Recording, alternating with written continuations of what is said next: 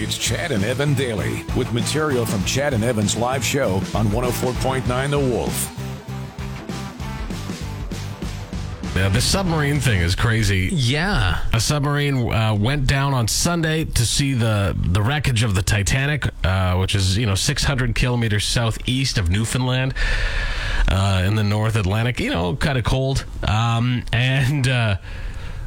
shouldn't laugh because it's a scary situation. But 5 people were on board. Okay, yeah. So they're tourists. They went down to see this wreckage in a submarine that. I've seen some videos of the submarine. Looks like it was featured in, I don't know, on one of those magazine shows in the States. And it looks like it was kind of put together by Red Green. Well, when you hear about what was used to drive it, yeah, it makes you question how well it was actually built. Yeah, it was driven with a PlayStation controller. Essentially, yeah. 42, that's pounds because it's an American tabloid site that I'm just looking at here. Say $75, a $75 Amazon controller.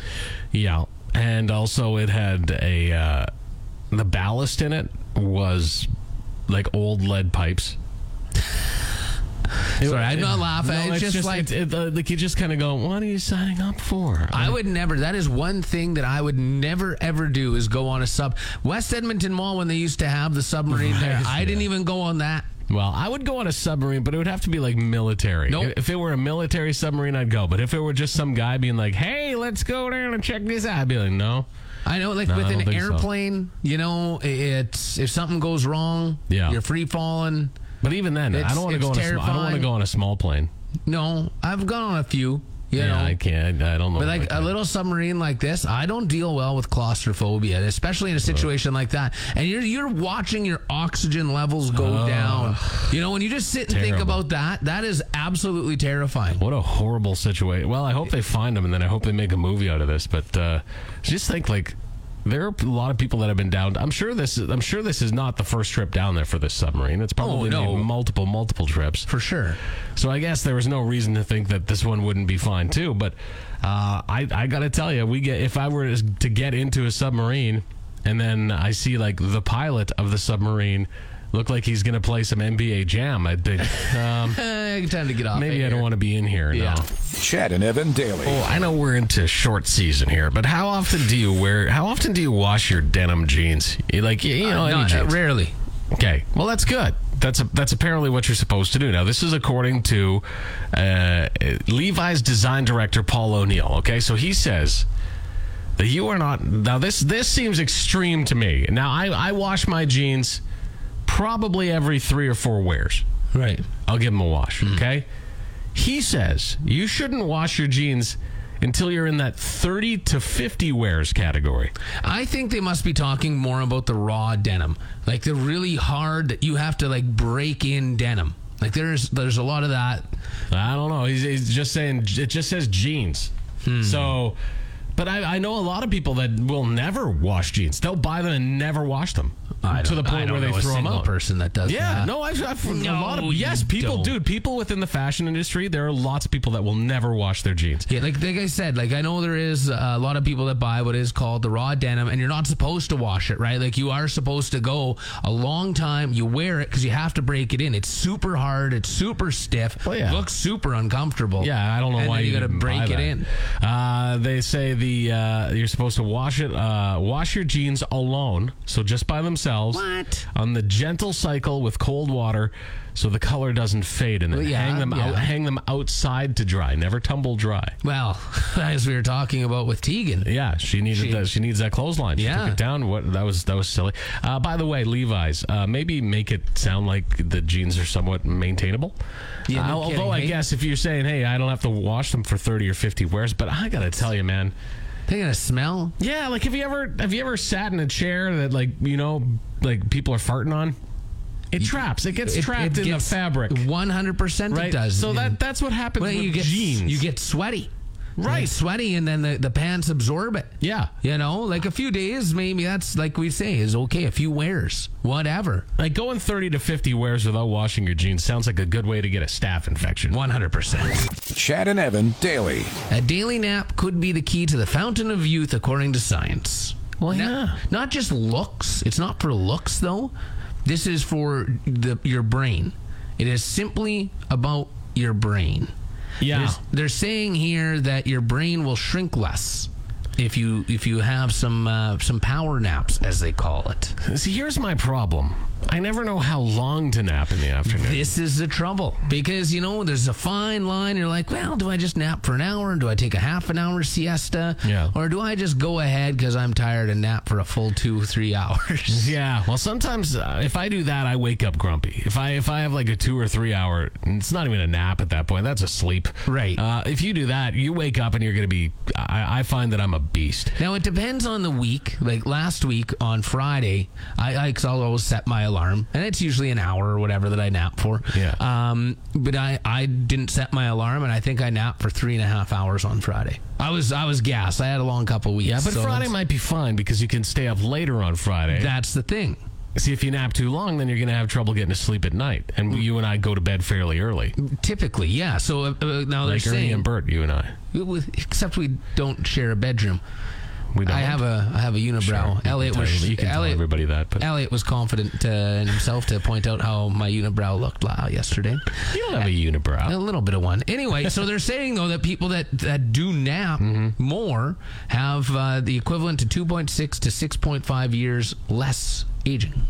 So they did this study between 40 and 60-year-olds or whatever, 69-year-olds. Anyway, so they're saying 15 cubic centimeters larger than those who don't nap. So you nap, you got a bigger brain. Here's something else that's kind of interesting. Some famous power nappers. Winston Churchill napped for at least an hour in the afternoon. Winston Churchill was also the guy who said that he takes baths, right? Because why stand up when you can sit down? Like peeing, which we'll talk about later. He was also renowned for being super fat. But that's okay. That's whatever. Yeah. Leonardo da Vinci took 20-minute naps every 4 hours like Cosmo Kramer. That's right. Yeah. Salvador Dali and Albert Einstein. And apparently Ronald Reagan denied taking naps because he thought he'd be considered lazy, but he liked to nap too. Hey, listen, there's nothing like a good nap. Nothing beats it, especially on a dreary kind of overcast day like today. A good bowl of soup and a good nap. Nothing beats it. 2 80-year-old men with you here every morning.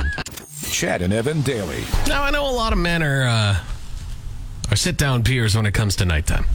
A lot of guys will get up in the middle of the night and they'll go and they'll sit on the toilet to pee because then that way they don't have to turn the light on and they won't make as much of a mess. I also know of a lot of guys that have the rule in the household that you must sit to pee because it's easier to clean. Well, I sit to pee at home because that's got to clean the toilets. Is that the rule? That's what I do. Okay. The boys do it too. They stand other places all the time, but you know what? At home, I got to clean the toilets and I sit down to pee. Urologists are now saying that is probably the most efficient way of actually doing it. That sitting down to pee will relax the muscles in the pelvis and spine, making it easier to complete the process. To empty the bladder completely. Yeah, they say that's the way to go, to sit down and pee. I don't do it. Oh, you're a real man, Chad. No, it's not. It's got nothing to do with that. That's just how it is. I've always stood up to pee, and that's what I do. I like to discovered this weekend. We were hanging out around the table fire, and one buddy, he did the same thing. Discovered that he is also a guy that sits down to pee, and he's not ashamed of it either. I wouldn't be ashamed. There's nothing to be ashamed of.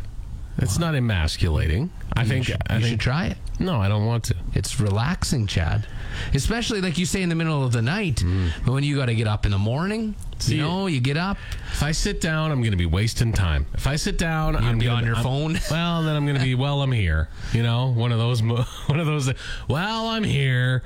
Well, usually my morning pee's in the shower. With the drains, they're all connected, right? Yeah. Chad and Evan daily. According to a company called Twenge, they've been looking at this since 1991, and they've asked students, U.S. students, in the 8th, 10th, and 12th grade these questions, or they've given them these statements, and they've asked them if they've agreed with the statements. Okay. So the statements are, I can't do anything right, my life is not useful, and I do not enjoy life. And they've asked them, do you agree with those statements? Right. Now, back in 1991, about 23% of kids, because that's what they are, agreed with the statement, I do not enjoy life, which is sad. That is. About 31% agreed with the statement, my life is not useful. And about the same agreed with the statement, I can't do anything right. Okay. That's 1991. Fast forward to 2023. Right now, about 49% of kids agree with the statement, I do not enjoy life. Half of kids, pretty much. 49.5% say they can't do anything right. And 44% of kids agree with the statement that my life is not useful. Wow. And by the way, they have seen a dramatic spike in this since 2010. What happened in 2010? Well, that's when the smartphone became popular. Social media is more easily accessible. That's right. So they are putting the blame firmly on social media, and that's exactly where the blame should be. I agree. Social media for kids is horrific. Here's why. It's for adults, too. Oh, yeah. Dude, I get into a depressive spiral when I look at social media too much. It's because you're not dealing with just your own problems, which back in 1991 is all we had to deal with. You're dealing with everybody else's problems. Yeah. Everybody will go on there and they will vent about their issues. Then, if they're not doing that, they're showing off how great their life is, which is a complete lie because that's the only side they're showing. So then you think, oh, my life is boring and useless because these people are out doing this. These social media stars, these Instagram stars, things like that. It's garbage. YouTubers, I guess you could say. It's a total fabricated lie, and a lot of kids don't know that. They're not told that. Like for our kids too, like they use whatever they're on, not on social media really. I know they watch TikTok or YouTube or Shorts or whatever. We have to keep reminding them like this stuff isn't real that you're seeing. People are showing all the good stuff of their life, like you were just mentioning. Right. There's so much negative in everyone's life that they don't show. They only show the positive side of life and make you think that their entire life is squeaky clean. Yeah, and they say depression is like just skyrocketing years among ago, high school kids. I believe it. I use myself like for the example. Like years ago, I deleted all social media. Because I was just tired of it. Yeah. I was sick and tired of it. And I noticed how I was feeling. And now, I mean, back in media, we have to be on social media. Yeah. Right? But I try not to be on it as much. I'll be flat out honest with you. Flat out honest. We need social media for our jobs. Yeah. We're told we need it, reminded constantly that we need to be on it. I refuse a little bit to be on it. I push back a lot on it because I don't think it's good for our mental health, and I think they're selling our mental health for a price with a lot of things. I actually, back in the day, contemplated quitting my career to get away from social media because that's how poisonous it was. Yeah. I agree. Giving up an entire career for it because it was just like I don't want to even look at social media anymore. When I go on holidays, I don't look at anything work related on social media. Every now and then I'll go through it a little bit. It'll pop up or something. You'll see it. Yeah. It's a great feeling to be away from the phone for a little while. So again, I'm an adult. Yeah. And I know how to navigate these waters. These kids in high school don't. Chad and Evan daily. Well, a Harvard morgue manager has been charged with trafficking human remains. Now, how do you sell body parts on Facebook? Well, you did. Yeah, and using PayPal and everything. And then expect not to get caught. Yeah, well, that's the big thing, right? And so it's a former employee at the Harvard Medical School selling human remains from donated bodies. Here's the thing, though, too. If you work around the Harvard Medical School, you'd think you'd have to be kind of smart. It's Harvard. You're not a dum-dum if you go to Harvard. Even if you work there, I'm assuming you're not a dum-dum. So this guy and his wife, actually, they stole corpses, removed parts, and would sell them to their accomplices, who would then go ahead and sell them online. For what? I don't even want to know. Well, what do you sell?